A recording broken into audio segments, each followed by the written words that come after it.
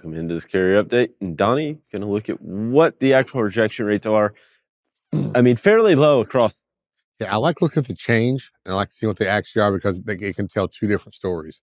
One big story is this right here, and then this right in here. Yep. These are two of the areas that have the darkest blues, the highest rejection rates. Well, I mean, it's quite obvious. I don't want to go to South Dakota. Yep. You may not either, but this might be some of the areas where some of your backhauls have the best paying rates on the spot market. Mm-hmm. Now, this in here, we call this Kentucky. Nobody really wants to go to Kentucky. It's for small companies, owner operators. But when this starts to flip like this might be something that you may want to take a second look at. Yeah. And these are some of the markets we're going to look today on the lanes today: Louisville and Minneapolis. Minneapolis has got some volumes in here, and it's also very dark, meaning rejection rates are fairly high in Minneapolis. So what's going on? Louisville has some volume too. I mean, it's bigger than Nashville if you want to think of that as that neighboring market. Yes, it's smaller than Indianapolis. But yes, there may be more opportunity in Louisville than in Indianapolis. Yes, and I need to double check, but I think, if I'm not mistaken, there's an AC manufacturer. It's either Louisville, the one next door, but I'm pretty sure it's Louisville, and there could be some manufacturing, some Memorial Day deals, pre-sales going on, or prepping now for Memorial Day of getting those units out to the proper DC. So, and that could be driving volumes up as well. But these are things that you need to take a second look at and double check it with our market dashboard, or just maybe even pull a chart up and you'll see. So go to the next, let's go to the next chart here. Let's pull up Minneapolis here. So Minneapolis here, you see that rejection rates in the purple here have just jumped up here all the way to 7.14%. So from the beginning of May, they were down below 3%. Mm-hmm. They're moving. This is something that you want to see. This is where I would walk into the market and I'd push my rates up for sure. Yep. Things are happening. And it's even broken the 7%, which could mean that spot rates are higher than contracted rates. Mm-hmm. So we know there's upward pressure and volumes have increased. They increased it. They spiked at the second. Yes.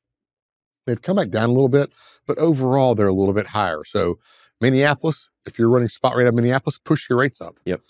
Let's go to the next one here right quick. All right. Now this is Louisville. This is the one that it looks dark. It looks really good.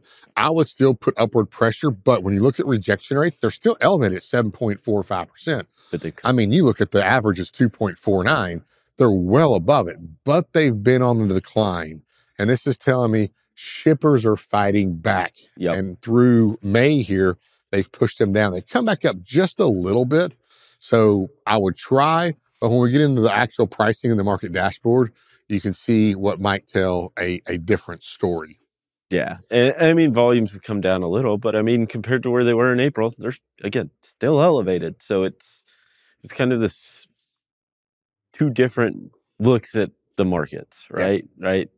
They both look healthy, but they're moving in opposite direction. Yeah, one's going up, one's going down. Kind of all over, yeah. Let's go to the next chart here. Let's kind of swap gears here and go to diesel fuel. I love pulling DTS up here on the U.S. map. Yep. You can obviously see where Texas, Oklahoma area, this is the cheapest part of diesel fuel. Yeah. And as you get further away, it gets cheaper, except for right through the middle here. It stays a while, then it starts getting a little more expensive up here, but you also have oil produced up here as well. So cheapest diesel fuel through the heartland of the U.S. As you work your way out, Southeast, probably the second cheapest. And as you get up here to the Midwest and Northeast, third, fourth, and then, of course, out here on the West Coast, the last where the rates are the highest. Yep. You can see here, New York, some of Pennsylvania here, Southern California have the absolute highest rates. Yeah. And a lot of that's higher taxes and higher cost of transportation, right? Yes. Just to get it, because you're moving. I mean, what is it? From Dallas to, say, LA is what? 1,500 miles, right in that range? Maybe a little more or less give and take, but you're paying for transportation of it, and you've got to pay taxes on it. Yeah. Which are quite expensive. That road tax really adds up, and state taxes. Absolutely. Well, Donnie, thank you so much for this update. We'll be sure to check in with you again a little later for our lanes of the day. Right now, we'll hand it back over to Kaylee and Anthony.